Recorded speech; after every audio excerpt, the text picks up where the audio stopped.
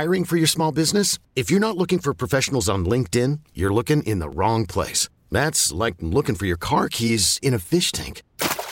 LinkedIn helps you hire professionals you can't find anywhere else, even those who aren't actively searching for a new job but might be open to the perfect role. In a given month, over 70% of LinkedIn users don't even visit other leading job sites. So start looking in the right place. With LinkedIn, you can hire professionals like a professional. Post your free job on linkedin.com/recommend today. Worried about letting someone else pick out the perfect avocado for your perfect impress them on the third date guacamole? Well, good thing Instacart shoppers are as picky as you are. They find ripe avocados like it's their guac on the line. They are milk expiration date detectives. They bag eggs like the 12 precious pieces of cargo they are. So let Instacart shoppers overthink your groceries so that you can overthink what you'll wear on that third date.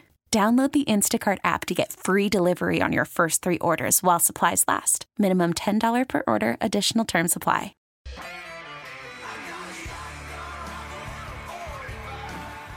It's time for Come and Talk It with your host, Michael Cargill, brought to you by Texas Law Shield. Over the last decade, Michael has championed and supported the rights of law-abiding Texans to own and use firearms. He is the owner of Central Texas Gun Works, a veteran of the United States Army, and has achieved national exposure in such prestigious media outlets such as Forbes Magazine, Fox Business News, CNN Money, AOL, BBC World News, Huffington Post, and the New York Times. Cargill vigorously defends lawful gun ownership in this country without regard to party politics. And now, here's Michael Cargill. Good day, Austin, Texas, the live music capital of the world. Let's praise the Lord and pass the ammunition. All right, so today we have inside the studio Martin Harry. He's running for Travis County District Attorney. Going to talk with him. Also, we're going to have on Skype the sister of Javier Ambler. Javier Ambler. Kimberly Ambler Jones. So we're going to talk with her and find out, we need to put a face, a person to this name. So we're going to talk with her about him. But, what we're going to talk about is, what happened with Williamson County last year. You had Robert Chody. He's actually was a former Austin Police Department officer who won a substantial jackpot 19 years ago.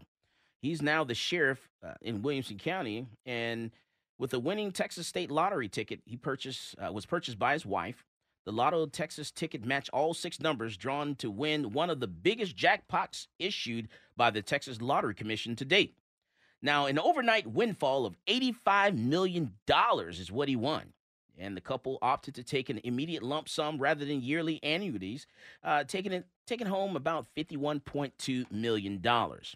Now, let's speed forward a little bit. Let's talk about Sheriff Chody, because then he used those funds to actually, some of those funds to run for office. He was a Williamson County constable, and then he became the sheriff of Williamson County.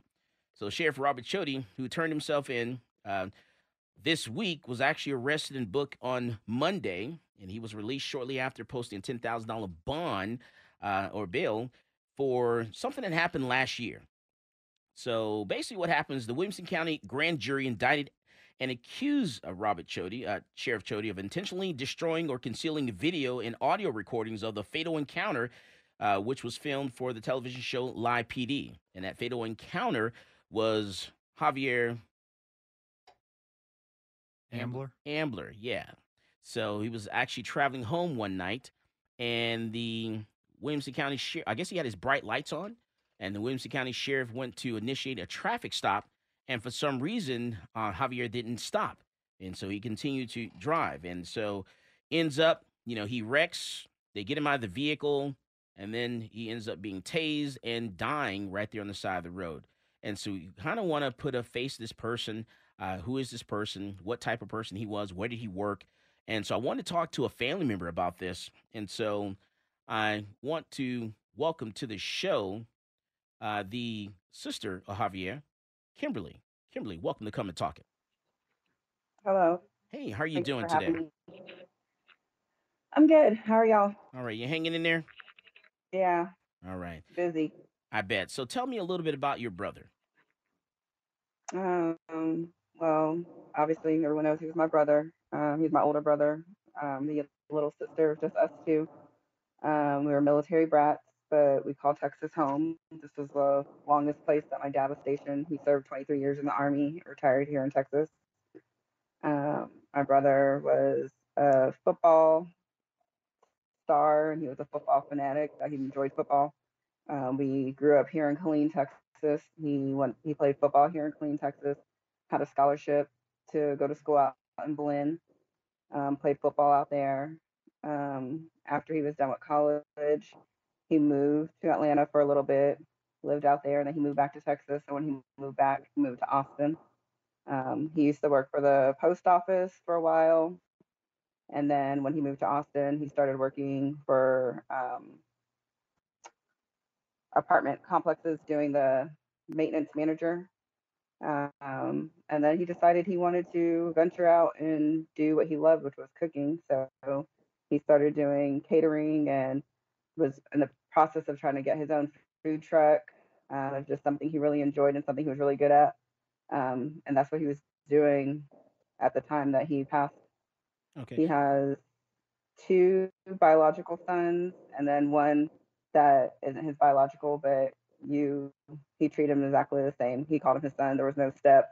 He was in his life since he was one. So just all around good guy, good dad, good friend, very friendly. A lot of people knew him. He just attracted people, and they just loved the person that he was. Everyone has the same thing to say about him. Very caring individual, very loving, would give you the shirt off his back. Funny, we didn't see race growing up in a military background. Everybody was just a person. If you were nice, we were nice. If you weren't, we just didn't associate ourselves with you. And he took that all the way until his being an adult. He had friends of every race, and I think it's hard for us to understand the racial situation that's going on in the world today because that's not how we grew up. So, but yeah. Oh, okay. All right. Awesome. And so, can you tell me? I was under the impression that he actually worked for the post office. Is that not correct? He used to work for the post office. Used to yeah. work. And Okay. that was before he moved to Austin. When he lived here in Killeen, he did. Okay. So he used to work for the post office. All right. And so, can you bring us to that night? Do you know what he was actually doing the night that this incident happened, where he was on his way home and he had his bright lights on, and the Williamson County Sheriff's Department went to initiate a traffic stop? I'm not really sure because we've heard several different stories of what possibly happened. We don't know, and unfortunately, he's not here to tell us. So Right. And so, and the police haven't told you guys anything? Have they shared anything with you at all? no, I mean they tried to hide it for 15 months. They don't have nothing to share. Wow. Okay. And then, can you tell us about your parents? A little bit more about your mother. I've heard about your father. Tell me about your mother. I'm not really what you want to know, but she's just a strong individual. She worked. She just recently retired, took good care of us, instilled good values and morals in us. She's just all around good person. Her faith is so strong. Her love is so strong. Like he was a mama's boy, and that was her baby. So we're all just sitting here taking it day by day, trying to make it. But she's just a good, my family's just good. We're just a good family. Right. I know people will say that about everybody's family, but anybody that you speak to about our family has nothing bad to say. Right. And we always hear positive stuff like, oh my God, I wish our family was this close. I wish we had the kind of bond you guys have. I wish this, I wish that. So that's just the way it is. We just figure everybody's supposed to be that way. Everyone's supposed to show love. Everybody's supposed to show support. We never got off the phone without saying, I love you. That's just the way it is in our house. And that's because of her. All right, we're talking with Kimberly. She's the sister of Javier Ambler. And Javier Ambler was the gentleman that was actually tased and ended up dying by the hands of the Williamson County Sheriff's Department. This is Michael Cargill, and you are listening to Come and Talk It.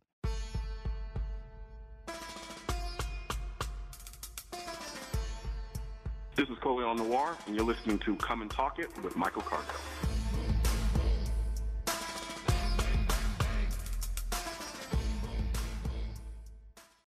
Call from mom. Answer it. Call silenced. Instacart knows nothing gets between you and the game. That's why they make ordering from your couch easy. Stock up today and get all your groceries for the week delivered in as fast as 30 minutes without missing a minute of the game. You have 47 new voicemails. Download the app to get free delivery on your first 3 orders while supplies last. Minimum $10 per order. Additional terms apply. This episode is brought to you by Progressive Insurance. Whether you love true crime or comedy, celebrity interviews or news, you call the shots on what's in your podcast queue. And guess what? Now you can call them on your auto insurance too with the Name Your Price tool from Progressive. It works just the way it sounds. You tell Progressive how much you want to pay for car insurance, and they'll show you coverage options that fit your budget. Get your quote today at Progressive.com to join the over 28 million drivers who trust Progressive. Progressive Casualty Insurance Company and Affiliates. Price and coverage match limited by state law. Talk 1370, the right choice.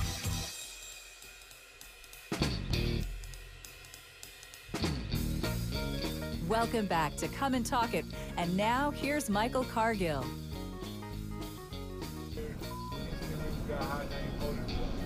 That's how it goes 0-100 quick in the LA traffic.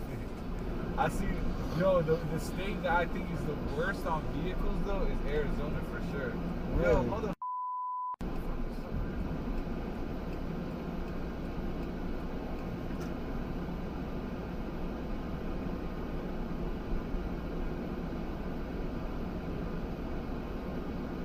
All right, so what you're listening to is the Florida man. This happened in Florida, where the guy decided that, driving down the interstate, doing almost 100 miles an hour, and he was going to fire shots through his front window. It all started out when the Florida man was actually driving on a side street, did a brake check of a person that was behind him, and then they get on the interstate, or the turnpike, the Florida Turnpike, and this person actually passes him, and he goes about 100 miles an hour to catch up to this guy, and this other guy decides to pull out a gun and flash it out of a window, and then the Florida man decides to fire some shots out of his front window, doing almost 100 miles an hour. He actually got up to 100 miles an hour to catch up to this guy, then slowed down to about 95 miles an hour, and he fired shots out of his front window. And he actually posted this video on YouTube himself. Check this out.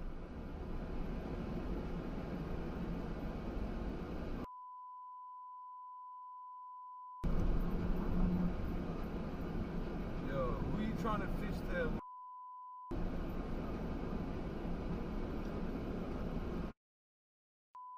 Hard, man. Honda Civic, bro.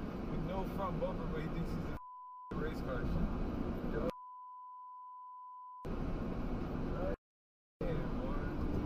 What the you want to do?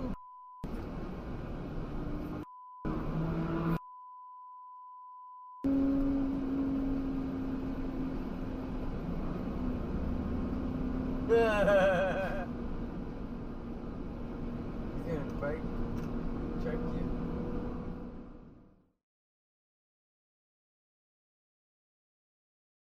All right, so when we come back, we're going to come back to this later on. I'll get back into it, and I'll show you from the beginning to the end exactly what happened. And he actually fired shots out of his front window. And I think we've talked about this on the radio show before. When you fire out of a window, that bullet's not going to go where you think it's going to go. It's actually going to change the trajectory just a little bit. So I don't think his shots actually hit the vehicle that he was aiming for. We'll come back to that a little later on. But we're talking with the sister of Javier Ambler. She's on Skype with us, and we're talking about her brother, what type of person he was, and we're talking about, this is the person that actually was tased and actually ended up dying at the hands of the Williamson County Sheriff's Department last year, and this all came to light because this was actually on live PD. It was actually on live PD, and the fact that it was on live PD, someone actually died. It was a homicide investigation. And for some reason, they didn't keep the video, which is actually, I'm floored by this. How in the world do you videotape someone dying and you don't think that video is actually important to keep it? You actually destroy the video. I mean, a first-year cadet out of the academy who winds up being a detective would say, you know what? wow, we're doing an investigation to find out what happened here. I just arrived on the scene. I'm the lead investigator. Well, you know what? Let's take a look at. I need all the recordings. I need any videos. Oh, wow, this is live PD. Well, how about you give me your video? Let me get a copy of the video so I can see, what actually happened. How do you not do that? That makes no sense whatsoever. And the fact that they don't do that, then I'm actually, I'm suspecting them of doing something wrong, because you hid the video. It was on live TV. How do you not do that? How do you not see this video? How do you not share this? All right, so we're talking with the sister of Javier Ambler. So Kimberly, what are your thoughts about that? Well, it's the same thing you just said. I feel like we've been asking for any type. We didn't know about live PD until June. When he passed away, March of 2019, we just were told that he died in the hands of police custody. No other detail. We were asking for body cam, any type of footage that they had for 15 months, and wasn't given anything. So at that point, we already knew something went wrong, because if it was nothing that they did wrong, they'd be freely willing to share that video with us, but they wouldn't. It was like the runaround after the runaround. And when we found out live PD was there, and supposedly, which I don't honestly believe that they destroyed the video, but whatever, supposedly they destroyed this video of somebody dying. Like, that makes no sense. Right. It really doesn't. Evidence. It really does. If you're an investigator, you arrive at the scene and you're trying to figure out what happened, how did this all play out? You want to get every angle that you possibly can get. So the fact that you don't even ask for that video, you don't get a copy of that, makes no sense. What I read was that Live PD and the Williamson County, their sheriff's office, they had a contract, and in that contract it said that if there was no court order demanding those videos, then they could be destroyed within 30 days. Is that correct? That's probably correct, but that's so insensitive. It's a homicide investigation. But if you think about it, it's stupid. That's like a regular video that you record, like your regular everyday. Yeah, it could be a Facebook live stream for all intents and purposes. For something like this, no, you need to keep that. That whole 30 days goes out the window at that point. How long after your brother's death did you view the body cam footage? We found out just when America found out in June of this year. Wow. And actually, according to the producer of the show, or the director, the show has a policy of not retaining video for more than roughly 30 days. The reason for that is that they didn't want to become a video repository for either side, prosecutor or for defense. And they didn't want to become an arm of law enforcement. And they didn't want to become an arm of defense attorneys. So they had a policy in place about not retaining videos. But I think you would say, wow, someone died. We may want to keep this video. Might be a special exception, right? Yeah, this makes no sense. I don't get it. And so, my thoughts and prayers definitely go out to the family. I wish, and right now, the only person that can tell us, what was going on that night and, why he didn't stop would be Javier. I'm just curious, why he didn't stop. All this is over. It's just headlights, bright lights. That's all it was, about bright lights. And definitely someone, you shouldn't die from that. So, but definitely thank you for coming on the show, Kimberly. Really appreciate that. No problem. Thank you guys for having me. Y'all have a good weekend. All right. You too. You do. Be good out there. All right. So, and just so you know, the Sheriff Chody, who turned himself in earlier this week, was arrested and booked on Monday, and he was released shortly after posting a $10,000 bail. The Williamson County Grand Jury indicted and accuses Chody of intentionally destroying or concealing video and audio recordings of the fatal encounter, which was filmed for the television show Live PD. Jason Nassour, a lawyer with the county attorney's office, was also indicted on this same felony evidence tampering charge. The Javier Ambler, until news broke that the raw and unaired video recorded by Live PD was destroyed, that's really when this story really broke, and no one actually heard about this until that actually happened. The fact that you found out that the video, was destroyed by a live reality TV show, and then it came to light. All right, so I'm going to change gears a little bit. We actually have inside the studio Martin Harry. He's actually running for Travis County District Attorney because I tell you, you got to get involved in what's going on. It's important that you know what's happening. It's important that you get involved and you know your elected officials. The most powerful person In the county is going to be your Travis County, your district attorney in this county, Travis County, here in Austin, or your DA, wherever you are, whatever city, county, state that you live in. Your district attorney is going to be the most powerful person, and then also your local sheriff. Those two people, those are the two races that you definitely want to focus on. Because your sheriff controls the jail, and your DA decides who's going to go to jail, who's actually going to be prosecuted. So it's very important that you know those two people. They are the most powerful people in your county. So I want to welcome to the show Martin Harry. He's the running for Travis County District Attorney. Martin, welcome to Come and Talk It, sir. Thank you, Michael. Thanks for having me as a guest. Absolutely. So Martin, tell us a little bit about yourself. And how did you get to this point where you're running for office? Well, I'm a local attorney. I've been in practice. I've practiced law for over 30 years. I began my professional experience as a judge advocate in the United States Navy. I was on active duty for 5 years. I left the active duty and went to work for the Social Security Administration for a couple of years. And since then, for about 24 years, I've had my own law practice in Austin. My firm started as a solo practitioner with one office and grew to a law firm with 6 attorneys and 10 offices. We've served thousands and thousands of clients from all walks of life. I was looking last year as the deadline approached for offices, candidates filing for office, and I saw that no one had filed to oppose the incumbent district attorney. There were 2 Democrats that had filed. I did some research, and I was not particularly pleased with what options I was going to have as a voter. I contacted the chairman of the Republican Party in Travis County and was told that no one had expressed any interest or desire to file for either district attorney or county attorney. And so as the deadline approached, I decided that I was going to offer myself as a choice. All right, so we're talking with Martin Harry. He's running for Travis County District Attorney. Martin, you got to know Martin. You got to know who Martin Harry is. You got to figure out, you got to find out your candidates, who's running for office. You need to know your district attorney. You need to know your sheriff. Those are the 2 people you need to know in where you live, because they are the most important. Your sheriff controls the jail. Your district attorney controls who goes to jail, who's going to be prosecuted. So that's very important. I cannot stress that enough. This is Michael Cargill, and you are listening to Come and Talk It. This is Brittany Glaze, and I get my global gun news from Michael Cargill on Come and Talk It.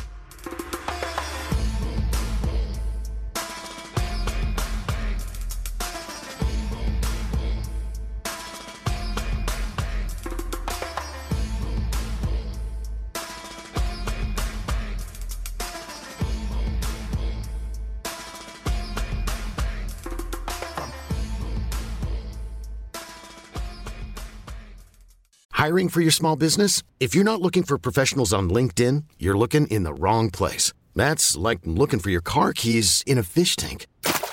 LinkedIn helps you hire professionals you can't find anywhere else, even those who aren't actively searching for a new job but might be open to the perfect role. In a given month, over 70% of LinkedIn users don't even visit other leading job sites. So start looking in the right place. With LinkedIn, you can hire professionals like a professional. Post your free job on linkedin.com/recommend today. We really need new phones. T-Mobile will cover the cost of 4 amazing new iPhone 15s, and each line is only $25 a month. New iPhone 15s? It's better over here. Only at T-Mobile, get 4 iPhone 15s on us and 4 lines for $25 per line per month with eligible trade-in when you switch. Minimum of 4 lines for $25 per line per month with autopay discount using debit or bank account. $5 more per line without autopay, plus taxes and fees. Phone fee at 24 monthly bill credits for well-qualified customers. Contact us before canceling account to continue bill credits or credit stop and balance on required finance agreement due. $35 per line connection charge applies. See T-Mobile.com. Welcome back to Come and Talk It. And now here's Michael Cargill. All right, so we're back and we're talking with Martin Harry. He's running for Travis County District Attorney. Martin, you tell us about your campaign and talk about some of the things that people actually want to know, and that is homelessness. Homelessness is a big problem here in Travis County. So, Martin, what are your thoughts on that? This problem that we have of not ticketing people for sitting and lying and just doing whatever they want to do. Well, those are typically addressed as quality of life crimes, and that's one of the differences in this election. Is my opponent is promising not to prosecute violations of those laws. The argument basically is that we should not be prosecuting based on their status of homelessness. My view is we need to distinguish between a person's status and their conduct. If someone is committing an act that constitutes a crime, they should be prosecuted regardless of their status, and they should not be given any particular protection or immunity based on status. I also believe that if you fail to prosecute people for minor offenses, that you're somewhat encouraging them to continue to engage in that conduct, and they may very well it may very well escalate into more serious things. And you lose the opportunity to intervene. We know that there's a very strong correlation between homelessness and mental impairments, either mental illness or substance abuse. And if you can intervene and identify those with those impairments when they're committing those low-level offenses, we might be able to intervene and uh, give them the help that they need to recover from those conditions so that they don't continue to commit crimes, particularly violent crimes. Yeah, because this past weekend, this weekend, Friday night, we actually had quite a bit going on in Austin. It was actually, you had a hotel clerk get pistol whipped, in an area that normally that doesn't happen. You had someone was carjacked, and this all happened within like an hour or 2 hours of each A other. couple assaults, a Yeah. shooting. Just crazy. Now, we definitely see an increase in crime in Austin, uh, and not just low-level offenses, but serious offenses. The Wall Street Journal reported a few weeks ago how in the first 6 months of this year, homicides were increased by 64% over the same period last year. And it's not just homicides. Well, and that was the greatest increase of any major city in the United States. In Austin? Yes. It was the highest percentage increase than any other large city, and we know what was happening in some of our larger cities. But it's not just homicide; it's serious crimes. In fiscal year 2019, we had a record number of felony cases filed in the state of Texas, and I think we just know anecdotally, just by turning on the television, and watching the news, and hearing the reports on radio, what's happening in Austin, Texas. Right, and then tell us a little bit about your Safer Streets initiative. What's that all about? Well, I believe that we're spending too little attention and effort towards crime prevention. And this is an initiative that I'm going to undertake to improve our crime prevention and to rehabilitate offenders. I believe in the old adage, an ounce of prevention is worth a pound of cure. And people talk about defunding the police, reimagining police. I think that comes after we do a better job of preventing the crime. I think we need law enforcement to help in our prevention efforts. The Safer Streets is really going to initially focus on the three populations in our community that I think are most vulnerable to abuse: the elderly, children, and our animals. These are the groups that are least able to defend themselves and to file reports if they are being abused. Right. And this is an effort to educate the public, raise awareness as to what constitutes abuse, what is an offense that would be prosecutable, and the signs that people can look for to identify it at the earliest stages. And then also tell us about the rape kits, because here in Austin, Texas, they're not. We have a habit of not testing our rape kits here, and then also people are upset because they feel that the Travis County DA is not actually prosecuting rapists. Mm-hmm. Well, this is some time ago now, almost a decade ago, when rape kits have been piling up, and I believe at one point there were thousands of kits that had gone untested, and it was taking a very long time for testing to occur for those that were tested.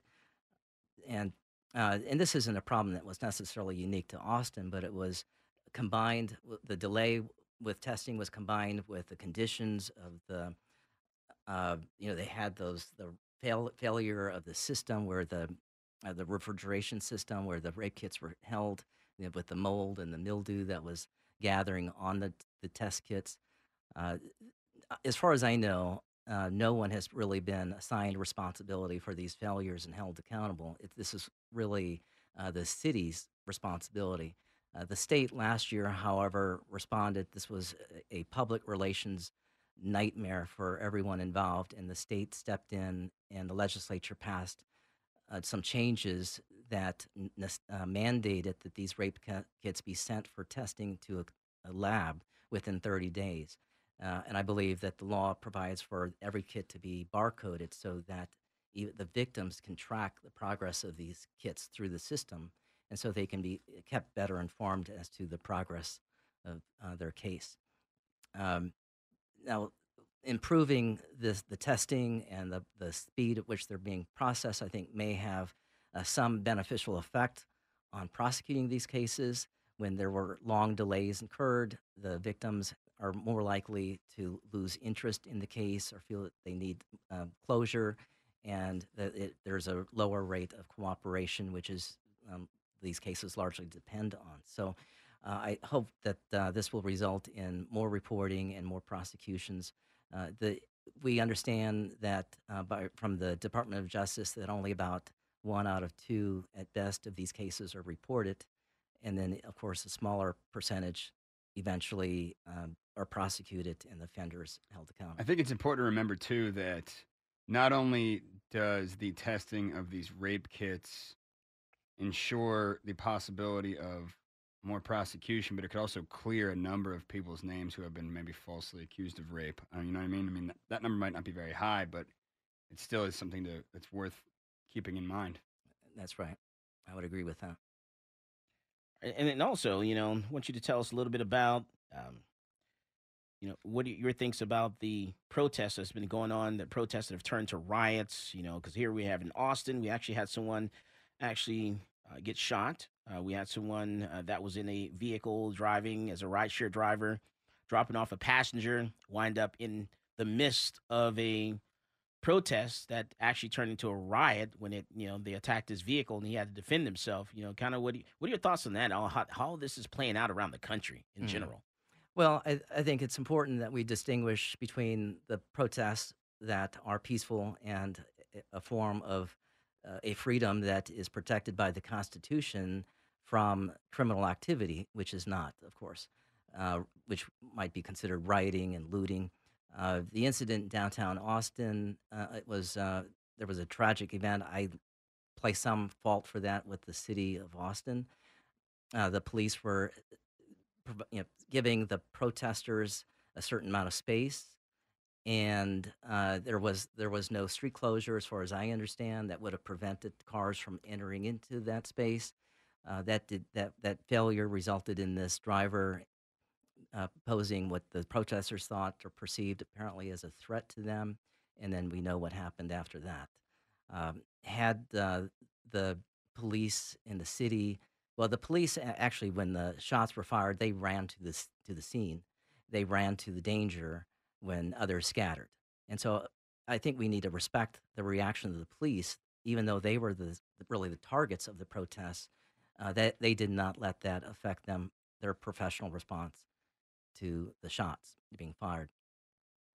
But Governor Abbott has suggested enhancing the crime of rioting and looting. I can support that. The only problem I see is if you have a district attorney who is not going to prosecute people who violate the law, it doesn't matter. It's irrelevant. Yes, it becomes meaningless because. So where do you draw the line between peaceful protest and violent criminal activity? Well, if you're damaging other people's property, private property, if you're attacking someone, one of these protests, I actually went downtown just to kind of observe for myself what was happening. And I have to say, I mean, I tried to be as, maintain my anonymity as much as possible, and not do anything to bring attention to myself. But nonetheless, I had individuals who were downtown confront me and ask me what I was doing there, why I was there, and that if I wasn't supporting them, I had no business being there. There was clearly an effort to intimidate me and so that I would leave. If we're going to engage in protests and a free exchange of ideas, we should welcome people from in all sides of the debate. I don't think anyone should engage in provocative behavior, but I think it's difficult to respect someone who wants to have the right for themselves but deny it when they want to deny it for others. Yeah, it's like you're trampling over someone else's right. You have a right to protest, but then they want to silence you, So silence your voice. would you consider that at that point some sort of intimidation, or is that criminal activity? Is that beyond peaceful protest? Preventing other people from freely assembling in similar geographic locations as you are? Well, I didn't make an issue of it. I really avoided being argumentative. I simply stated what I said here was my purpose was just to observe what was happening, and there was no physical confrontation other than someone kind of backing themselves up to me and to block my view, and to as I took a step back, they took a step back. Um, Because some of these protesters are violently beating journalists, independent journalists that actually agree with what they're doing. Haram Garcia is a good example of that.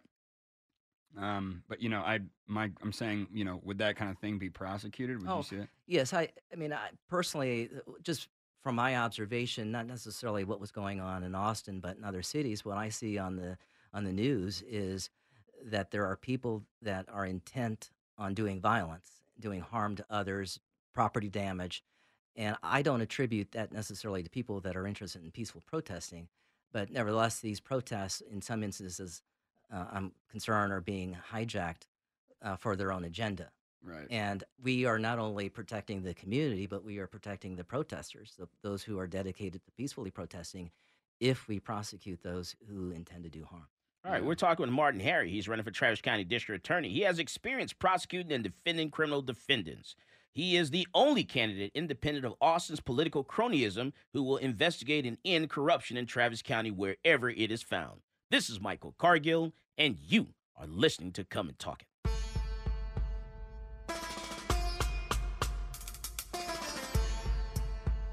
Peace, this is Maj Toure. You're listening to Come and Talk It Radio with Michael Cargill.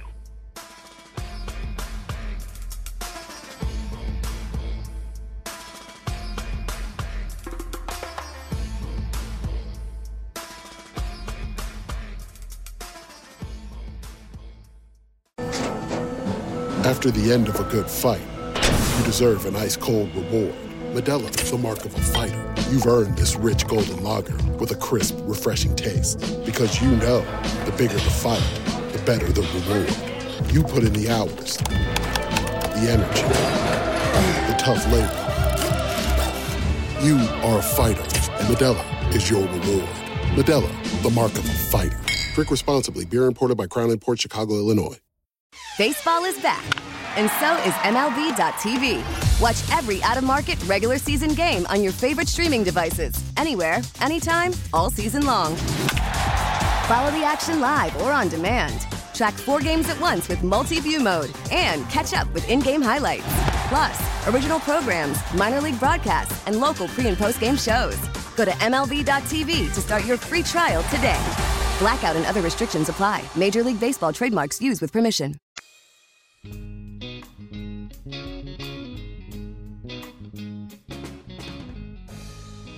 Welcome back to Come and Talk It.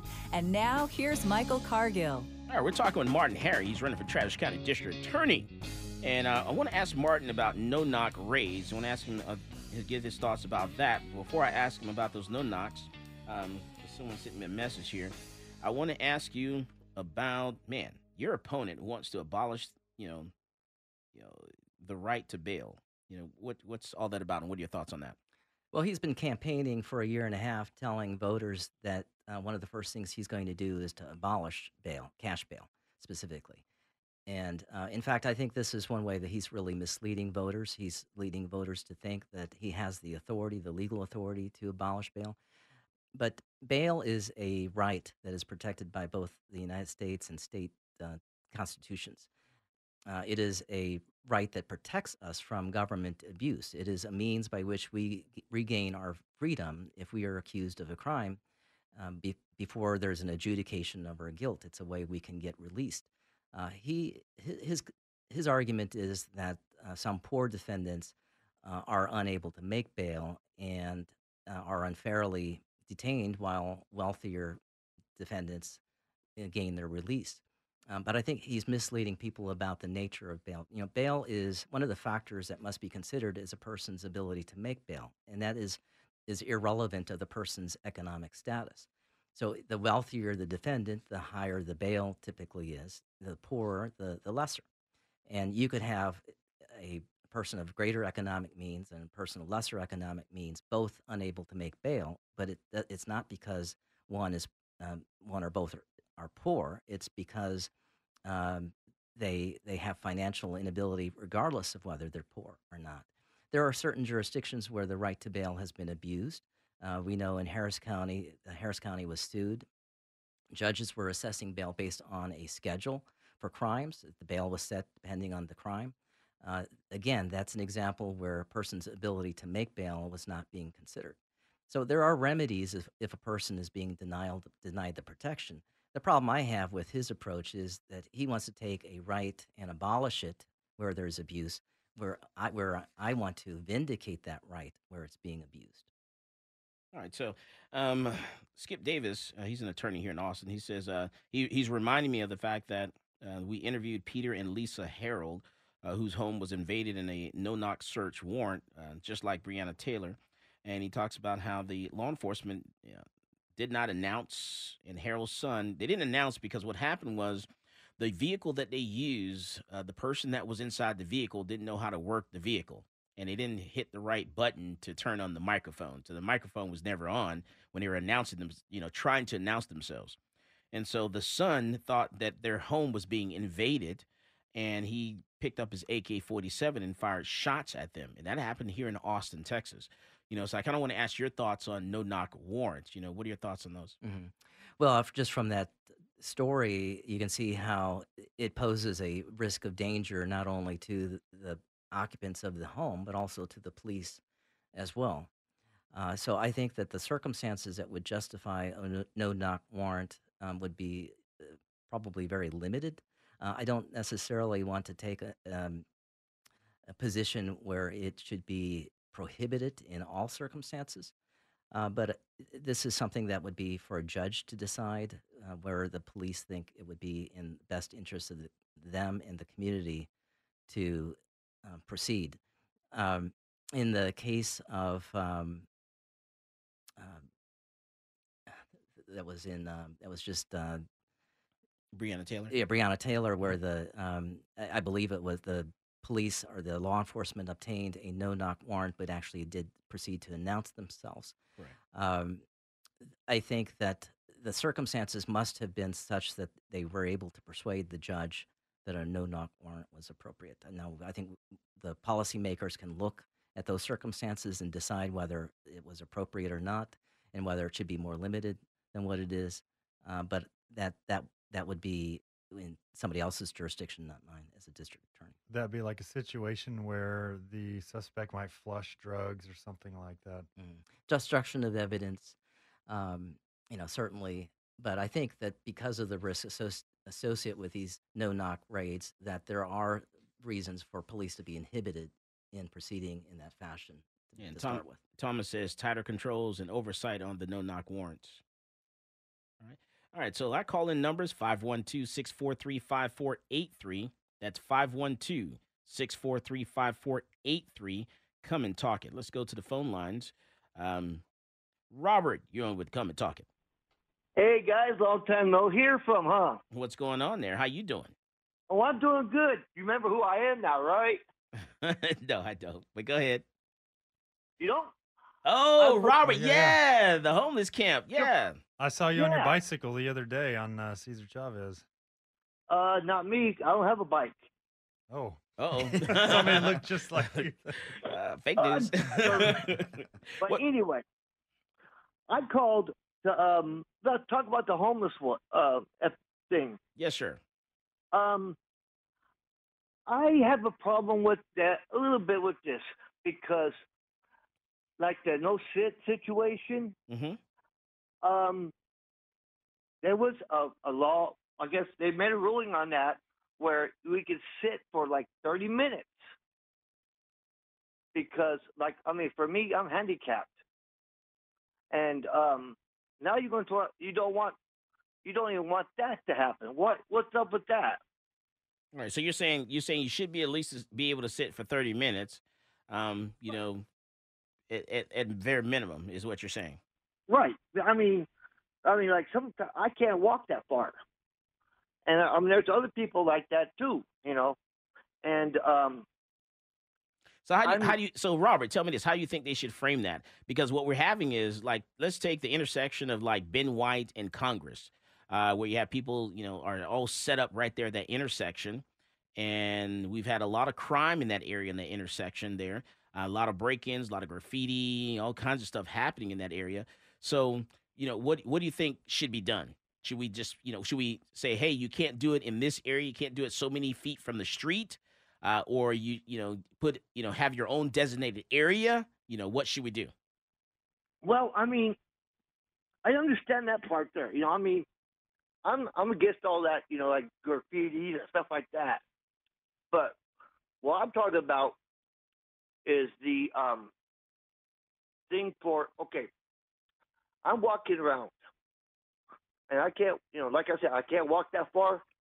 I sometimes have to sit down somewhere. Like when I'm downtown, okay, I got to sit down somewhere to rest. And then I have an officer come up to me and tell me, you cannot sit here, you got to go. And, I mean, that's citywide. I mean, that's supposed to be citywide. If I can't, I mean, no matter where I'm at, if I have to sit, I'm going to sit for at least 30 minutes just to get my, get back to where I can walk again. Because what you're saying is you're not loitering. You're just taking a break. You're resting because you've been walking for a long time. You're not there to take go to sleep and sleep all night and camp out. So maybe not a no sit and lie. Maybe no camping. Right, no camping. I mean, I agree with that part. Okay, so that's no why camping. We got these campsites, and we got like the city owns these. Got these motels now. Which I just found out some information on that too. I don't know if you want to go into that. And part. someone asked, Robert, is Robert homeless or is he just disabled and needs arrested and to move around? Are you? I'm going to say both. I'm homeless and I'm disabled. You're homeless and disabled. All right. Yeah. So not like so we're saying just let's not do a let's not put a time limit on it. Just say, hey, you can't camp out. So you can't pitch your tent, put all your stuff there and put your bed there in the middle of the intersection or road, aside the road or something like that, is what we're saying. I agree with that. Okay. All right. And then you said, what was the other thing you wanted to address? Oh, these campsites. I mean, the hotels. The hotels. All right. So what was your question about the hotels? Oh, no. I don't know if you guys know this. Okay. The city's supposed to be running these motels, right? Okay. Well, I just found out today that the Arch or what's the name of that? The people who run the Arch. Yes. Are going to be running these hotels. Motels, yeah. That's scary. Yeah, that's what I'm saying. I'm like going, wait a minute. Because they can't even keep the Arch safe. They can't even keep that clean and keep, people are afraid to go down to the Arch. They're afraid they're going to get mugged and raped. Exactly. So how are they going to run this if they can't run their own business? Good point. And, I'm highly against this. And, that's why I was thinking when I seen you guys on, I'm like, my buddies would love to hear about this. All right. That's a good point, because people are afraid to go down to the Arch. There are a lot of homeless people that are definitely afraid of going to the Arch. They're afraid they're going to get mugged and raped, robbed, or whatever, because there's a lot of criminal activity going on down there. Right. So you got a good point there. And see, the funny part is, okay, because of my health, they had to move me from Camp Abbott to one of the motels. But while I was over at Camp Abbott, it got worse. I mean, the place has gotten worse. All right, thank you, Robert. We're talking with running for Travis County District Attorney Martin Harry. When we come back from the break, we'll talk more about him. This is Michael Cargill, and you are listening to Come and Talk It. This is Coley on Noir, and you're listening to Come and Talk It with Michael Cargill.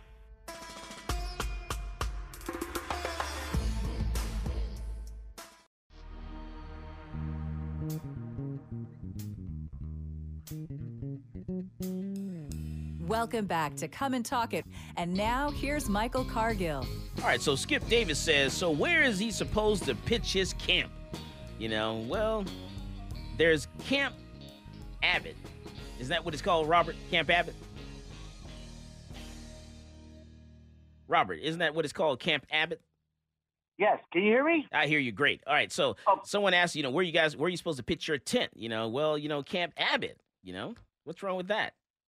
There's a place that the state actually has, you guys are still there, right? They are. They're still there. I'm not. You say they because that means you're not. Why aren't you there? Because of my health, because of coronavirus, I have COPD and stuff like that, and my caseworker moved me from over there to one of these motels. Okay, so you staying in a motel. Right. Okay, so all right, and then the people that are running the motels are the same people that are running the Arch downtown Austin. Will be running the Arch. Will be. I mean, who? Oh, they will be running this place. Coming soon.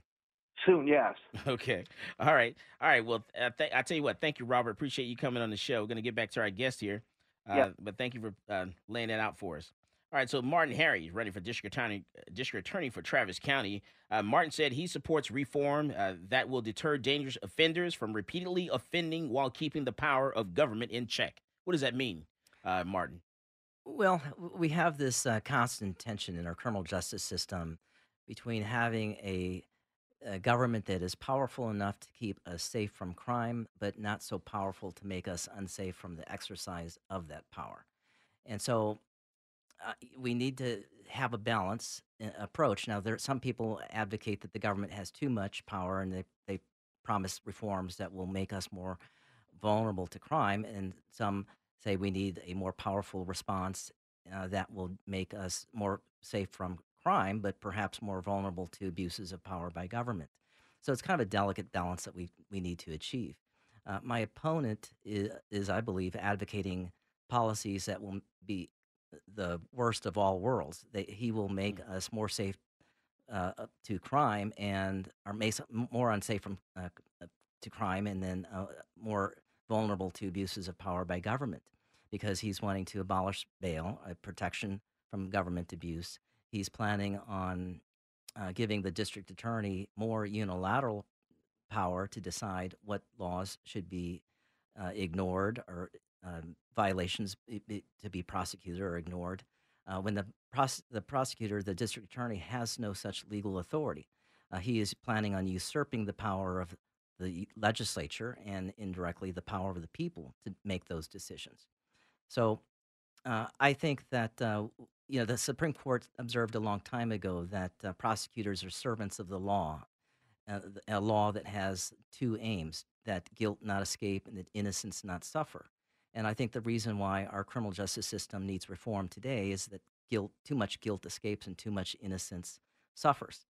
And so we need to be cognizant of what we can do to protect people from crime, while at the same time protecting people from abuses of power by government and then keeping us safe. And then lastly, Robert, I'm going to ask you about your stance on the Second Amendment. My stance, I am certainly a strong supporter of the Second Amendment. We have in Virginia, where the legislature went from Republican to Democrat, the legislature was proposing to impose significant restrictions on the right of gun owners. And we saw some local officials promising that they weren't going to enforce those laws if they were, in fact, became effective. We have something of a scenario here where my opponent is taking the position that he can pick and choose what laws to enforce. And I think we need to consider whether there's legal authority, constitutional authority to do that. My position is that when it comes to the Second Amendment, if what the legislature is proposing to do is unconstitutional, the sheriffs and other local officials at least have some legal basis for challenging what the legislature is doing. My preference would be that those challenges should be in court rather than simply not following the law and enforcing the law. But that's one of the differences of opinion between me and my opponent. All right, so we're talking with Martin Harry. He's running for Travis County District Attorney.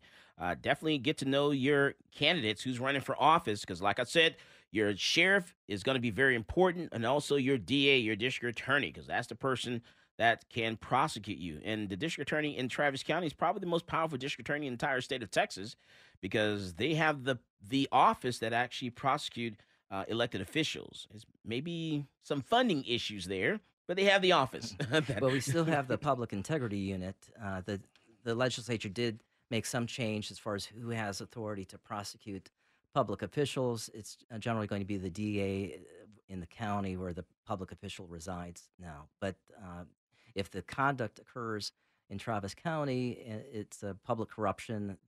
The district attorney here may certainly have jurisdiction. All right, so thank you, Martin. I really appreciate you coming into the studio and talking to us, tell us about you. I got a chance to know you and understand your side and your thoughts on what's going on, here in Texas and also around the country. So Thank you, Michael. I appreciate the opportunity. All right. So, I want to talk about the president, Donald Trump. So the president has COVID-19. He does. He's at Walter Reed Medical Center. I think he's left. He's left the hospital. Oh, he left? Last reports he's just briefly. He just left in the SUV, and then he's back again. Oh, he just went outside to shake, to wave at people and stuff like that, and then go back to the hospital. He just wanted to he wanted to get out of the hospital. He wanted to, get some fresh air. But I guess we definitely wish him well. Don't want our president to be ill and fall ill. And people are saying some very nasty things. Whenever people are sick, you can't wish bad things on people. You really shouldn't, because then that comes back to you. That's some bad karma, some bad juju.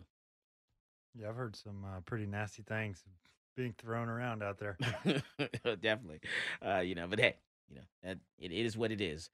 Because for all we know, hey, we could have it next week and be feeling, sick and ill and hurt and all that stuff. So you never should wish you shouldn't wish bad things on people. All right, so earlier we were talking about the Wilco Sheriff Robert Chody, the Austin lawyer Jason Nasur, who were indicted for tampering with evidence. We come back from the break, going to talk more about that. And then also, I want to talk about the Florida man, the man who fired shots through his windshield. Going to talk about that. Actually, you know what? I think I want to roll that video just a little bit before we go to the next break. This is in Florida. The Florida man who's driving around with his friend in his vehicle and decides that the best thing to do is to defend himself, by shooting at someone driving almost 100 miles an hour down the interstate. I don't know what goes through his head. And then this guy posted the video himself on social media. So take a look at this video here.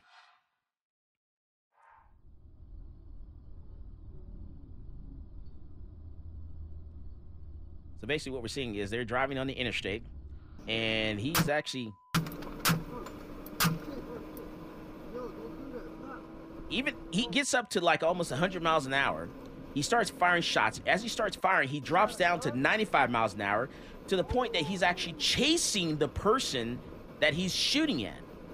And I don't know what makes you think you can chase someone on the interstate going almost 100 miles an hour, and then you fire shots out of your own front windshield at someone because they waved a gun at you. How about drop down to 70 miles an hour and let them get on down the road? How about that? What a concept. Even the guy that's in the passenger seat is saying, "Oh my, I can't believe you fired shots. You're firing shots. What are you doing?" So even the guy in the passenger seat's in shock at this. Take a look at the inside view of this if you're looking at it on social media. And look at the speed at the bottom of the screen there. Pay close attention to the speed. It's at the bottom to the left on the right-hand side of that writing. It's going almost 90. Yeah, he goes to 100 miles an hour, and then when he starts firing, he drops down to 95.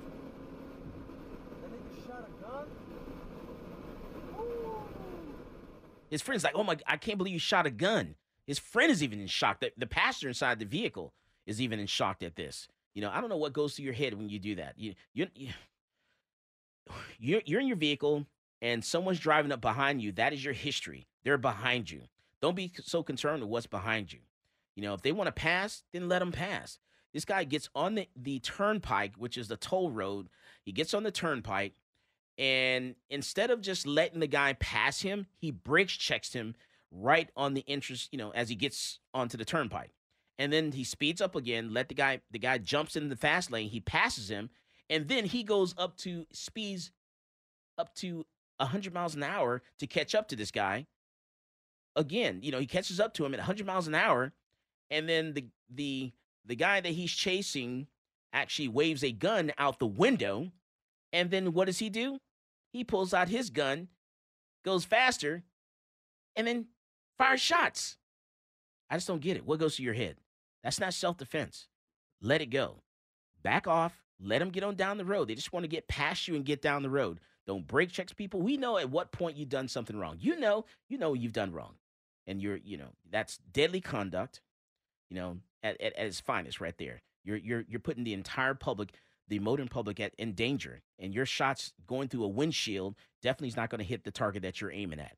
This is Michael Cargill, and you are listening to Come and Talk It.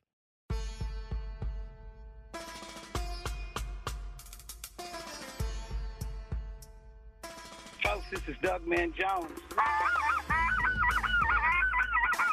And I get my gun news from Michael Cargill at Come and Talk It.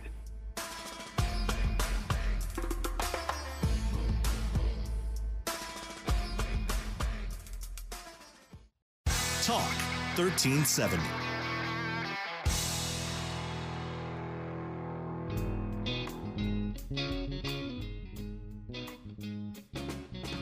Welcome back to Come and Talk It. And now here's Michael Cargill. All right, so only the Florida man would do something like that. Man, just, post your own video incriminating yourself on social media. Send yourself to jail. On YouTube. He posted a video of himself on YouTube doing this. Who does that? Florida man. Hey, do you see any possibility of this guy not going to jail? No way. No, the evidence is pretty incriminating. Pretty incriminating.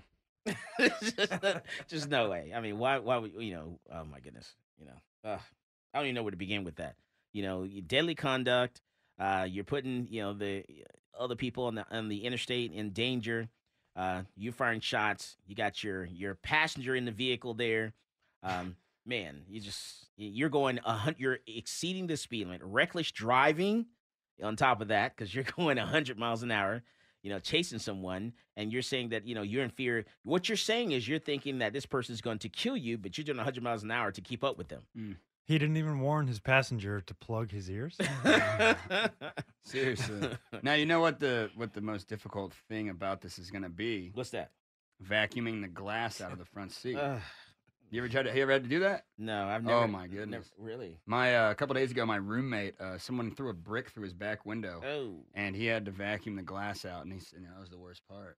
It's gonna be there forever. Just think about the glass as you shoot through your front windshield, going on almost 90 miles an hour. It's gonna go right in your face. That will just blow right in your eyes. I mean, some people like that though. Some people are into that. I don't know any of them. They're into it. You know what I mean? They are? Oh yeah. This guy. I don't know why. I think why else would you do that? You think he's in a movie? No, yeah, exactly. That's what I'm saying. I'm joking. He's obviously not, into it, but he's definitely thinks that he's not in reality. He's LARPing. Yeah. It looks like he's anticipating the shots. It looks like all those shots actually went a lot lower than what he really thought. See? That's just me looking at it. So you think he had poor marksmanship on top of poor judgment? Yeah, because he's like, he's flinching. He's You know what I think? What's that? I think that this guy needs to take his LTC class with Michael Cargill at Central Texas Gunworks. No, I don't think we want him in class. Prior. You hear that? Cha-ching. I don't think we want him in class at all.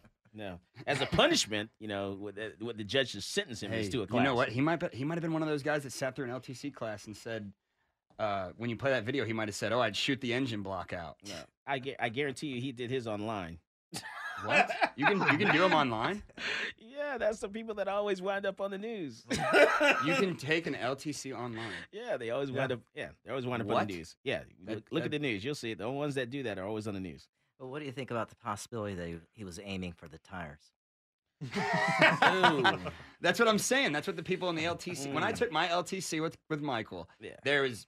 How many people in there? 25 tires people? out. Shoot the engine block. Somebody said shoot the engine block when he plays this video. That could ricochet. What about shoot depending on where you shoot the tires? That could ricochet and shoot you. So yeah. Oh man. All right. So what about the president, first lady? They got test positive for coronavirus. They got Rona. So what do you think? What do you think about that? I don't know, man. What do you think, Zach? He's probably gonna recover and be just fine statistically. It's the October surprise. You think he actually has That's it? probably not it. You don't think There's this, more this to is come, I'm this sure. is the October surprise? No, No, 2 weeks no, for no, 2 no, weeks. no. He's got to. Nope.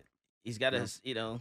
The October surprise is going to be aliens. He's got to quarantine. Aliens for are 2 going weeks. to come down and. You think that's it? Have you ever seen Mars Attacks? No. Yeah. That's what's going to happen. Well then. No. Hey, you know what? I was reading online a conspiracy theory that Trump doesn't actually have COVID and he's doing this to pull sympathy for him. What do you think about that? Nah. I read that from. That's silly. That makes no sense. What do you mean? Nah. Well, This makes no sense. if let's I think it say makes he sense. recovers and he's just fine, and he can say, "Hey, it wasn't that bad. I'm Yeah, recovered. or- I was saying this whole time." Or he goes in and uses one of these experimental drugs, didn't actually have COVID, and then says he used this drug to lend legitimacy to it, and he owns stocks in said company, possibly, and makes a little coin off of it. Well, I don't know. A lot of people don't know that Donald Trump's grandfather, Frederick Trump, actually died in 1918 at the age of 58 from the Spanish flu pandemic. Wow. That settles it. Yeah, the media's not. Most people in the media are not talking about that. So, and I think his brother didn't his brother just die from something? I thought his brother was an alcoholic. I don't know, but I know he just passed away, and I want to say from something. I'm not sure what that was. So, and then what about the Hope? Really? Hope? Yeah. She had some Hope Hicks? corona too, didn't she? Yeah, So possibly. Oh, there's a web of people that are around him that have gotten corona now. Right. So, and because I think the Chinese president or someone came out and said, it's not the China virus, it's the White House virus. Yeah, he tweeted that. It was a low blow. Yeah, Twitter's been hot this weekend. It's been crazy. Did you watch during the debate that Trump said, I wear a mask when I think I need to, but Joe, he wears the biggest mask I've ever seen. And then he got corona. Yeah. Oh, classic. Yeah. Love to see it. Man, what's all with all the crime here in Austin? Yeah, carjackings going on. The police are defunded, man. Well, like Martin said, there's a historic jump. That's the highest of any large city in the U.S., you said? It is the public homicide rate. perception. Yeah. It's the fact that publicly that we are defunding the police without having a tangible alternative set up in place of it. Yeah, and that first weekend of the protests, that was the weekend that whole crew went to Michael's gun shop and tried to Oh, yeah. And when they burglarize tried to it. break in. June 1st. Uh-huh. Yeah. Well, I think it's more fundamental to defunding the police. I think that there has been a several-year effort by the public officials in the city of Austin to cultivate a culture of lawlessness. And, in a free society, law and order really depends on voluntary compliance with the law. And voluntary compliance with the law depends on respect for law and law enforcement. And we've had this effort by public officials to ask the police to stand down from law enforcement. And they're creating, eroding a respect for law and law enforcement. And this erosion of respect is resulting in less voluntary compliance, which means more crime. And as there's more crime, we have less law and order. And everything really depends on law and order, our freedom, our peace, our prosperity. And so I think we need to reverse these policies that are eroding the respect. And that's one of the differences that I have with my opponent. He is going to use the office to exacerbate what's been going on, make it even worse. When he's going to be one of the most powerful law enforcement officials in the county, and he's going to decide to ignore laws and to ignore violations of the laws. What is that going to do but erode respect? For example, there have been a number of cities, usually major cities, that have dismissed charges against protesters and even in some circumstances rioters. Now, how do you feel about that? Well, again, I think we need to distinguish between the peaceful protests right, and the crime. But we've been able to do that. We make those distinctions all the time. So it's nothing new. It's nothing new with the Trump administration or any governor. People need to clearly outline what is, crossing the threshold into the criminal activity. And I think that maybe that line's getting blurred a little bit too much. I think so. With the prosecutors, my opponent heavily funded by some extreme ideologues from out of state. George Soros, Sean King. They've spent millions and millions of dollars in the last several election cycles to elect these extreme ideologues and defeat experienced prosecutors. And it's in some of those cities today that we're seeing this lawlessness. The prosecutor in the district attorney in the Portland area, the police are arresting them. It's not a problem with the policing or defunding the police. They are actually making arrests, but they're being processed and released right back out without any bail. And in certain circumstances, it's relatively serious crimes that we're seeing people getting released on. Mm-hmm. And well, another district attorney in California, the people that are being charged with looting, she issued a memo to prosecutors in her office and said, look for ways to downgrade that charge. Right. Okay. And one of the factors was whether or not they needed the property that they stole. Now, what about things like bail reform? Mm-hmm. What do you think about that? Well, that's one of the important distinctions. He's advocating, or he's misleading voters into thinking that he has the power to abolish bail when he does not. Can't do that. But I don't believe that we should be locking people up unless they pose a threat to the community, a risk of harm to the community, or a risk of flight. So, as a conservative Republican, I believe our liberty is very important, and it should be we should only be deprived of our liberty in very limited circumstances. But there are defendants that do pose a harm, and you need to make a risk assessment. In a jurisdiction like California, they tried bail reform. They tried to replace bail with a risk assessment system. What happened was they ended up keeping more people detained than before. And ACLU that supported the bail reform is now opposed to it. It's on the ballot for repeal. Okay. Yeah. All right, so there's a big debate going on social media now about this video we just posted. So let me tell you real quick. All right, so the Castle Doctrine says that if someone, unlawfully enters your home, your vehicle, your place of business, or try to remove you from your home, your vehicle, your place of business, you can use force or deadly force to stop them. That is the Castle Doctrine. The Stand Your Ground law says that if you have a right to be somewhere, as long as you're not committing criminal trespass, you're not committing a crime, you don't provoke the person, then you can use force or deadly force to stop them. So that's going to be the difference between the Castle Doctrine and the Stand Your Ground. Don't confuse the two. This person here in the vehicle could not use the Castle Doctrine, but he, could he use the Stand Your Ground law? Well, was he committing a crime? You got to ask yourself that. You can't be committing a crime, and you can't provoke someone. As always, more guns equals less crime. Go out there and buy yourself a gun. You've been listening to Come and Talking with Michael Cargill.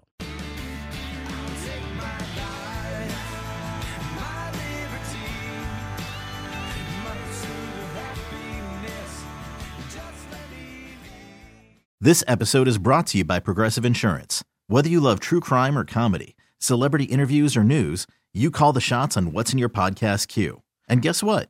Now you can call them on your auto insurance too with the Name Your Price tool from Progressive. It works just the way it sounds.